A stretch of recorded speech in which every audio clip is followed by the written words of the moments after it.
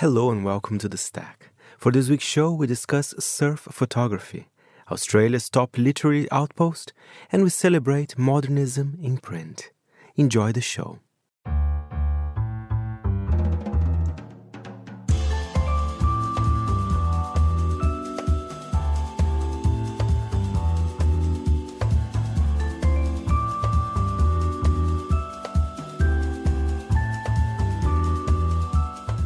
From Midori House in London, this is The Stack, 30 minutes of print industry analysis, and I am Fernando Augusto Pacheco.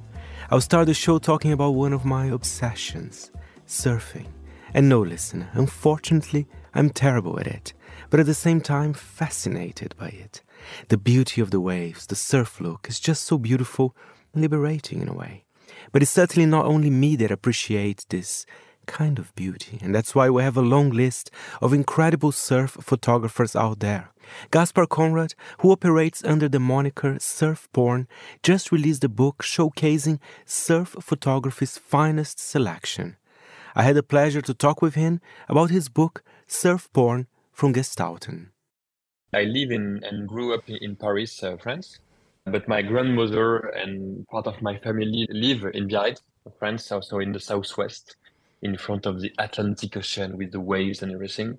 I used to go there for all my holidays. We had the chance to have an house really in front of the waves on a sand dune. So in fact, I grew up there, in my holidays. So each time I went out, it was for body surfing or being in the ocean. My passion with surfing began like that. The other thing is that for the imagery, I used to have on my computer back in the days, folders, different folders for different topic. I had like art and design, sketch, surf, and I used to collect the beautiful photos that I found on the internet at this time. So I found the photos on the blogs, on the Tumblr blogs, or something like this. I used as well to collect all the magazines, the Surfer Journals, which is one of the greatest magazine in surfing, but also all the old French magazines. And so I collect this. And once Instagram appears to be something, back in something like 2009 or 2010, I was back from the Basque Country to Paris at the end of the summer. And I was like, no, I'm so frustrated because the surfing now is behind me and I have to go back to school or something like this, or maybe go back to work because I was something like 25, 26. And I used to create this account, called surf porn, because the food porn was something, there was this expression. And once I created surf porn, I put something like 20 shots at one time on the account with only the best of the best that I could find on my computer, sorry. And slowly it began to be something. And at the time I had only some dozens of followers, and after thousands of followers. And they understood that I posted like every week something like 2 or 3 or 4 photos, but all the time it was something very artsy or original, not, with the classic imagery that we can find in surfing that are very close-up action sports view, With surfboard, it was something different because surfing is something different, and I wanted to express my point of view like that. And what's your relationship with the photographers? Are they happy, to be featured in such an account, which, your account, as you said, these days is super popular, and that's why perhaps it became a book now, which we'll talk later. The photographers are surf porn, in fact. They are the account. Me, I am nothing but someone that is frustrated in Paris, and just wanted to show to the world the best surf shots that I can find. So the photographers are everything to me. And, once the account began to have like hundreds of thousands of followers, I used to speak for the first time with some of the people I admire the most. And I was very happy to speak with them. And since the beginning, I always tag the photographers, on the photos, in the caption. And it was very important for me to put them on the front row, to be able to showcase their work. It was something very important for me. And who had the idea for the book? Did Gestalten perhaps approached you, or you always wanted to actually have a physical product in the end to celebrate it? Yeah, it was my dream. My past 10 years have been nothing but surfing because I used to start a very big business in France, nothing in common with surfing. But I built a company called WeFix with my 2 partners, and we have been the leader in France for the smartphones repair. So if you broke your glass or have a problem with batteries, we have 150 shops in France. And we sold this business to a giant retailer called Fnac Darty. Once we sold the business, I told myself, okay, once we will finish our earn-out about 3 years, I will make a project with Surfboard. And the first project was to make a book. So once I left my job at WeFix after selling it, I began to work on a book. And I knew nothing about editing, about the publishing companies, the editors, the distribution channels, and everything. So I contacted a lot of people, and Gestalten loved the project. And it was my main target because I love what they do on the books. I used to have a lot of books from them. And so it started like this. And after that, step by step, we slowly build this amazing book. And how did you choose the cover picture as well? It's so magical. I mean, I need a print of that. You know what? The little story about the cover is that at the beginning, the name surf porn is so good. I wanted to have written on the cover the words surf and porn in huge typo like this. And Gestalten told me, you know what? I think we should put a photo on the cover because it's a photography book. And we will put this one. So they choose this one with me, of course. And they told me, you know what? If we put this one, I think it will be way better for selling, the book. So it was not my first shot, but at the end, I think it's a legendary shot, exceptional shot, and I think it will work well. And if you put it on the shelf with other books, this one is yellow, so it will be like shining in the eyes of everyone who is passing around. I'm really proud of it, and it's a shot from Mike Coots, who is from Hawaii. And none of the less is that the shot is exceptional, but the photographer is also exceptional. He's an ex-pro surfer. He lost his leg from a shark attack a few years back, and now he's passionate about sharks. So if you hear this, go check his Instagram account. His name is Mike Coots, and he's a legend. And this shot is a legendary shot. I'll definitely be checking that. And tell us what for you makes a good surf picture, because you did mention that perhaps in the surf press there's a lot of kind of sometimes close-ups and it's all about the sport and kind of, but yours there's something quite beautiful, quite contemplative in a way almost, right? But I guess there's space for all types of imagery. Exactly, but at the time when I created surf porn, my main goal was to put photos of lineups. A lineup in surfing is when you saw all the spots, you can see the shore, the trees, the waves. And in fact, that kind of shots with the good light, the good colors, the great waves, and like a picture perfect shot, all the surfers, they are watching this and they are like, oh my God, I want to be there right now. I want to teleport myself and to be there right now. I think a great shot, it's when, they really want to be in that picture, and to teleport themselves to be in that picture. And after this, of course, it's a great mix of the great color, the landscapes. Like I love to put like dramatic landscapes and with the little surfer in front of it. Surfing, we are nothing in the ocean. It's like a huge wave coming in the huge landscape. It's very large, I really like when the photographers are retranscripting this. It's a contemplative way to watch this. Do you have any magical place in the world that you think photographs especially well, or that depends? But perhaps, I don't know, a place you've been perhaps? There is this place I've been. It's a remote island in Indonesia. It's called Sumba. It's a very wild island. And in Indonesia, there is something about the light in the early morning. And there is a lot of photo about this in the book. And there is this light that is like a bit orange, blue, in the morning. And in the morning, for surfers, there is something very important about the wind, because there is no wind in the morning in Indonesia. I mean, when it's perfect. And so the ocean is like, it's very glassy, it's like oily. And so you see the waves coming, it's perfect. You have the palm trees and the light in the island. It's beautiful like this. And this is something I chase now, like every year or often as I can do. I think I want to go to Samba now. And Gaspar, one question. So I know you're French. I want to know more about the relationship between the French and surfing, because correct me if I'm wrong, because I know France had quite a lot of kind of good surf music, I guess, in the 70s and 80s. So there is a connection. I think it is a nation that appreciates its surfing, no? Exactly. You're totally right. In fact, in France, so you can surf everywhere, from the north to even in the Mediterranean coast. The best and the most renowned spots are in the southwest, but you have very, very good spots in Brittany as well.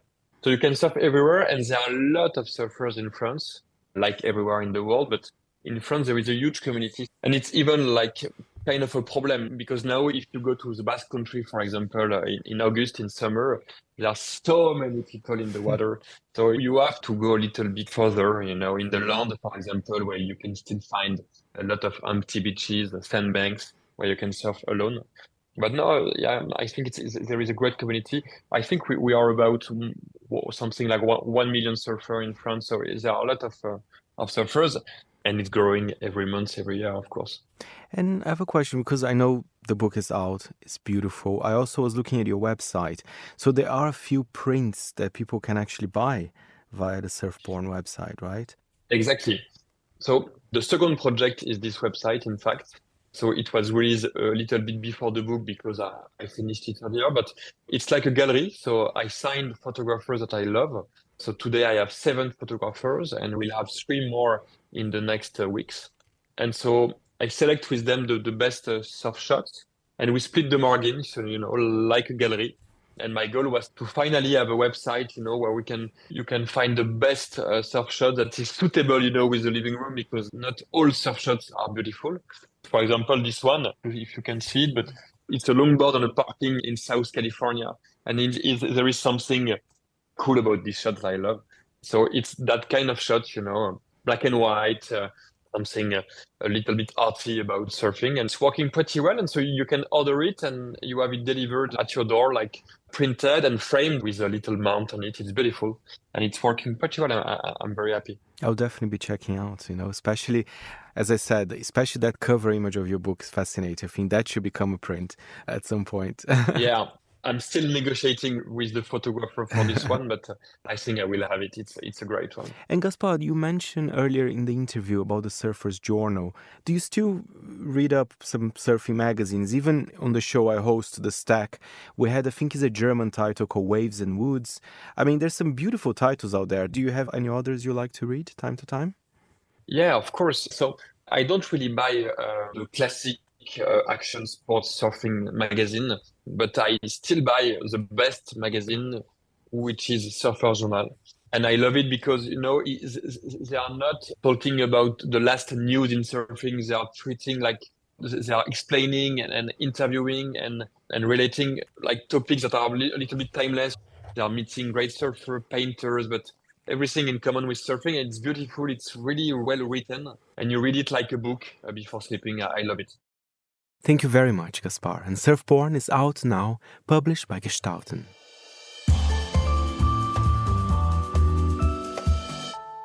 Last week here on The Stack, we celebrated the newsstand and also a few of our winners on Monaco's inaugural Retail Awards. This week I had the pleasure to speak with another one of our winners for the prize of Australia's Top Literary Post. We gave that award to Readings in Melbourne. I spoke with Joe Rubel, Readings Managing Director. Readings is a Melbourne independent bookseller. We were established in 1969 in Carlton. That is our sort of flagship store is in Carlton, but we now have 8 stores around Melbourne. I am the managing director as of probably 3 weeks ago, but I've been at the company for 20 years. And with a company with so much history, I mean, how do you feel kind of now being in charge in a way? Do you want to implement changes or perhaps to preserve the success of Readings in a way? Well, it's a great honor. I have so many great colleagues, so it's an honor, but it's also quite humbling to be sort of leading the company. I think you have to change, but I also think it's important to sort of remember where you came from and sort of maintain some of those roots. Because I think sometimes companies can grow too quickly or have ambitions that are disconnected from their foundation, I suppose. And it's quite interesting. You mentioned you have 8 addresses and, that's clearly a success story, but you guys decided to remain local in Melbourne. So I think the brand is very closely associated with Melbourne. Or do you ever think, shall we open a store in Sydney? Or do you think the brand actually belongs to Melbourne in that sense? I think we're quite happy to stay in Melbourne. It can sometimes be hard enough to go across the city, let alone to get on a plane to visit one of the shops. I think there's lots of good bookstores in those cities, Sydney, Canberra, Brisbane, Perth. I think they're well served by their local independents. Tell us about, I was reading actually the article Monaco saying how events are quite an important part of readings. And I was reading here that perhaps in a year there's over like 400 talks. I mean, how important that is. Do you think people, like the customer, wants to be more involved? And I have a feeling that the customer for readings, they're very kind of loyal. They love the shop. They might go there every week or something like that. We do have a lot of loyal customers. Events are extremely important for our stores, and it's really about being a part of the community and hosting events, book launches, literary readings. It gives the local community access to that sort of author and helps them discover writers that they might not have discovered otherwise. It's actually my colleague, Christine Gordon. She puts in so much work into that events program, like 450 events in the year. She does a really terrific job. That's amazing. And Joe, I want to know as well, in terms of bestseller, you don't need to tell me like the super current bestseller list, but is there anything particular that the customer for readings enjoy reading? What have you noticed perhaps in recent weeks or recent months? One of the great things about readings and Readings Carlton in particular is we have, I think our customer base reads very widely and they're very discerning and they have very good taste. We sell bestsellers, but we also have a very strong backlist. So lots of really interesting literary titles, cultural studies, philosophy. We have a great visual arts section, cookbooks, some magazines, literary journals. Yeah, we do have a really good extensive range and they're well shopped by our customers, yeah. Some recent releases, Wifedom by Anna Funda, which sort of explores the story about George Orwell's wife, Eileen Blair, who sort of was George's editor and first reader, I suppose you'd say, and she's sort of been lost in history. So Anna Funda sort of explores that story. And you guys sell music as well, Jeff. I love it. I mean, because I'm the kind of guy, I still buy, vinyls, even CDs still. Is that still an important part of the business or things are changing? How do you perceive that?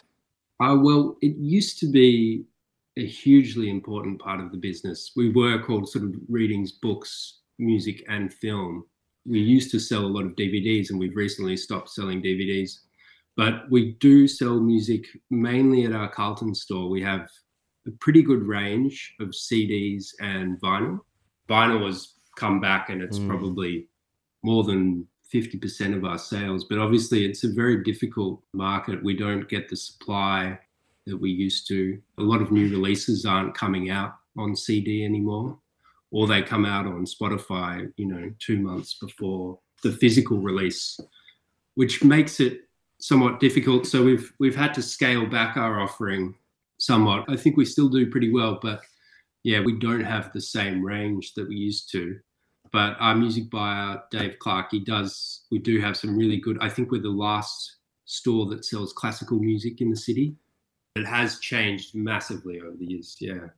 And Joe, again, perhaps because of my upcoming trip to Australia, I'm very curious if you can tell me what's your kind of Australian media diet? I mean, which newspapers do you like to read, or magazines perhaps that you even stock, or something interesting culturally in Australia that you would like to recommend to us?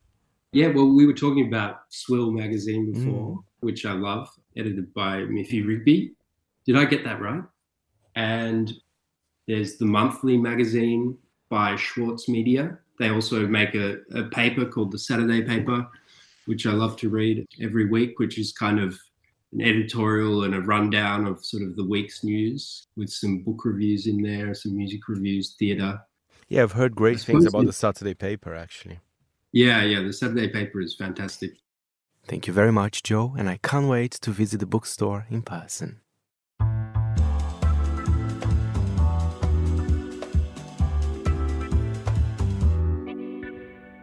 First published in 2011, the Modernist magazine has been celebrating 20th century architecture and design for over a decade. With its pages packed full of odes to concrete, the quarterly magazine turns how we think about public infrastructure on its head, elevating the humble bin to a star of the street. The Modernist team have just released their 48th issue called Music, which takes readers from working men's clubs in the northeast of England to a musical trip on the Moscow metro system. Monaco's Isabella Jewell spoke to founder of the Modernist Society, Jack Hale, and the magazine's editor, Eddie Reed, at the Modernist Book Fair in Marylebone last month.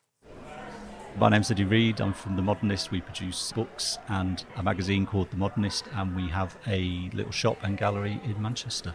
I'm Jack Hale, and I'm a founder and director of the Modernist Society. It started off mainly as like a Facebook group, really.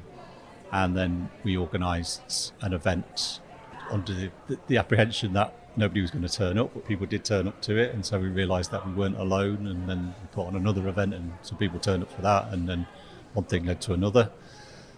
And then a couple of years into the society, it was going well. And Jack came to me one day and he wanted to start a magazine. And I was like, what?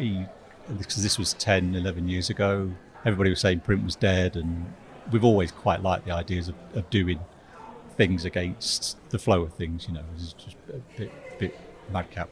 We'd gathered together a group of interested and interesting people that we thought they could write something or they could take photographs.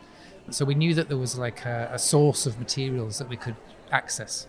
So the thought of pulling together a magazine, which wasn't really much more than a pamphlet at the time, was relatively easy because we just had people that we knew we could call on, and we'd grown a small but solid group of followers coming to our events and things. So we thought, well, we could give it a go. We'd been working with some student designers, so we thought, well, they could design it, they could be in it, there's enough people who might want it. It was one of many projects. The magazine has now been going for 13 years, so it's become a mainstay. It's become 47 issues. It's become a mainstay of the project, but it really is just one aspect of the different things that we've been doing all across those years. And if you take me back to when you first started the magazine, can you tell me a little bit about the format of it and how it presented, and then how it's kind of evolved and changed over the years to now? Without any money, we had to look at how to make it as achievable as possible, and that we had a designer who suggested that we just use one colour, because one colouring would be cheaper. So it was a balance between the amount of pages we have, the amount of colours we might use, and the amount of copies would be printed. So we started off, as I say, with a very limited colour palette, with literally just one colour each. Each issue it would change. By the time you've used red, blue, green and black, there's not much left. You can't really use yellow because you wouldn't be able to read the text. But by that time we'd grown a few more followers and subscribers, so we thought, after a short while we could afford two colours. So it's grown very, very gradually. As the audience have grown, we've been able to add little extra bits, so it became perfect bound, and then it became full colour. The designers have always worked voluntarily, or pretty near voluntarily for us. So again, every 2 or 3 years normally those designers will want to move on to their real work. So there's often quite a big shift in the design of it. Each 2 or 3 years it will evolve in a new direction. We're very, very open to changing the format. Ironically, the format has stayed exactly the same in terms of the content. It's 12 articles of 1,000 words. More and more people are happy to give their photographs. So when we went full colour, for example, when we were able to do more photography, that influenced the format as well, because we wanted to give the photography more room to breathe. So it's kind of a symbiotic thing. Is the better the content is, the better the quality of the magazine, and then that influences the format of it. And also we want to keep it fresh and change the format, which really annoys some people. Really annoys it. It's just like when people are getting used to the format and really like it, we go and change it. And people collect our magazine and they like it on the shelves, and it, as I say, it annoys some people that they can't have a nice run. It just goes up and down like a graph. But we kind of like that, just to be slightly annoying. But it keeps it fresh and it keeps it interesting. And obviously this is a project that came about in Manchester. In terms of the content, do you have quite a regional focus, or has that also branched out over the years? Well, when we very first started, we were a bit chippy northerners, and it's just like, yeah, we want to keep this northern. We won't do anything about London because London can look after itself and what have you. But very, very soon, which was very thrilling, was realised that, you know, it wasn't just people in Manchester who were buying the magazine. It became a national magazine and then an international magazine. We didn't consciously say, right, we'll be less provincial. But because the magazine is written by its readers, people from other countries were offering articles, which was great for us. So it is very much now an international magazine. And because we kind of like the idea that modernism is an international language, you know, it's universal. It's a common thread between everybody. So everybody speaks the language of modernism around the world. So readers are intrigued and interested by little pockets of modernism all over the world. It was always intended not to be a Manchester magazine, because at the time we were the Manchester Modernist Society, so that all of our activities were Manchester based. And now we've got other groups around different cities, so we're not a Manchester focused, totally Manchester focused organisation anymore. Part of the reason for doing the magazine was to get out of that localness. There were Manchester based articles in there because a lot of people we knew were from the northwest, but it was never meant to be a Manchester magazine, so it was always broader than that. But as I just said, we tended, for peculiar reasons, just to avoid London a little bit, because there's just so much about London architecture. We didn't think it needed it. If there was an article about somewhere in Argentina or Russia, then that would go in too. So it was a consciously different project from the Manchester Society. It was always intended to be wider than that. Could you give me a few examples of the sorts of articles that you have had in the past, ones that perhaps stick out in your memory as particularly interesting or quirky or very Manchester modernist or the modernist in style? We've got a running joke about bins. We had an issue when it was about bins, about waste bins in the street, and again it was like, what should we put on the cover? We'll put a picture of a bin on the cover because that's the modernist thing to do, and it was one of our most successful issues. It was great. We don't tend to write about the big superstars, the Sydney opera houses of the world, the South Bank centres. We much prefer to talk about bins. Each magazine has a theme. We work through the alphabet, so every quarter we change the theme, and every year we change the first letter of the theme. So it goes from, we're currently shifting from M to N. So there were 4 M's ending with music, and the first N is neglected. So there's always a theme to each issue, which we put out to our contributors and just ask them to suggest something. We do like that kind of quirky or the shining light on the unloved elements of architecture. Bins, underpasses, toilets, as well as libraries and shopping centres. The themes will throw up sometimes an unexpected article that we would never have dreamt of. We've just put music to bed as well. And again, as Jack said, we come up with some ideas ourselves. Things just come completely out of left field, you know, that we didn't think about. And that's great for us because we're learning as well. We've done 4 books this year. We've had 2 out in the last month or so, which we're really excited about, which are going really well. And then next year we hope to do another 4 quite substantial book. And then you've obviously got the magazine, which is a rolling programme. And in between that, we've got little projects that people come to us, which are very quick and easy to get out there and very accessible. And it's a lot going on. Thank you very much, Monocle's Isabella Gill and Jack Hale and Eddie Reed as well. And that's it for this week's show. My thanks to our editor, Jack Jewers. If you have any comments or queries, feel free to write to me, Fernando, at fb@monocle.com. And of course, you can always listen to the show again at monocle.com or on Apple Podcasts and Spotify. Before we go, a little song for you. The Tornadoes, Busting Surfboards. You've been listening to The Stack. I'm Fernando Augusto Pacheco. Until next time, it's goodbye from me.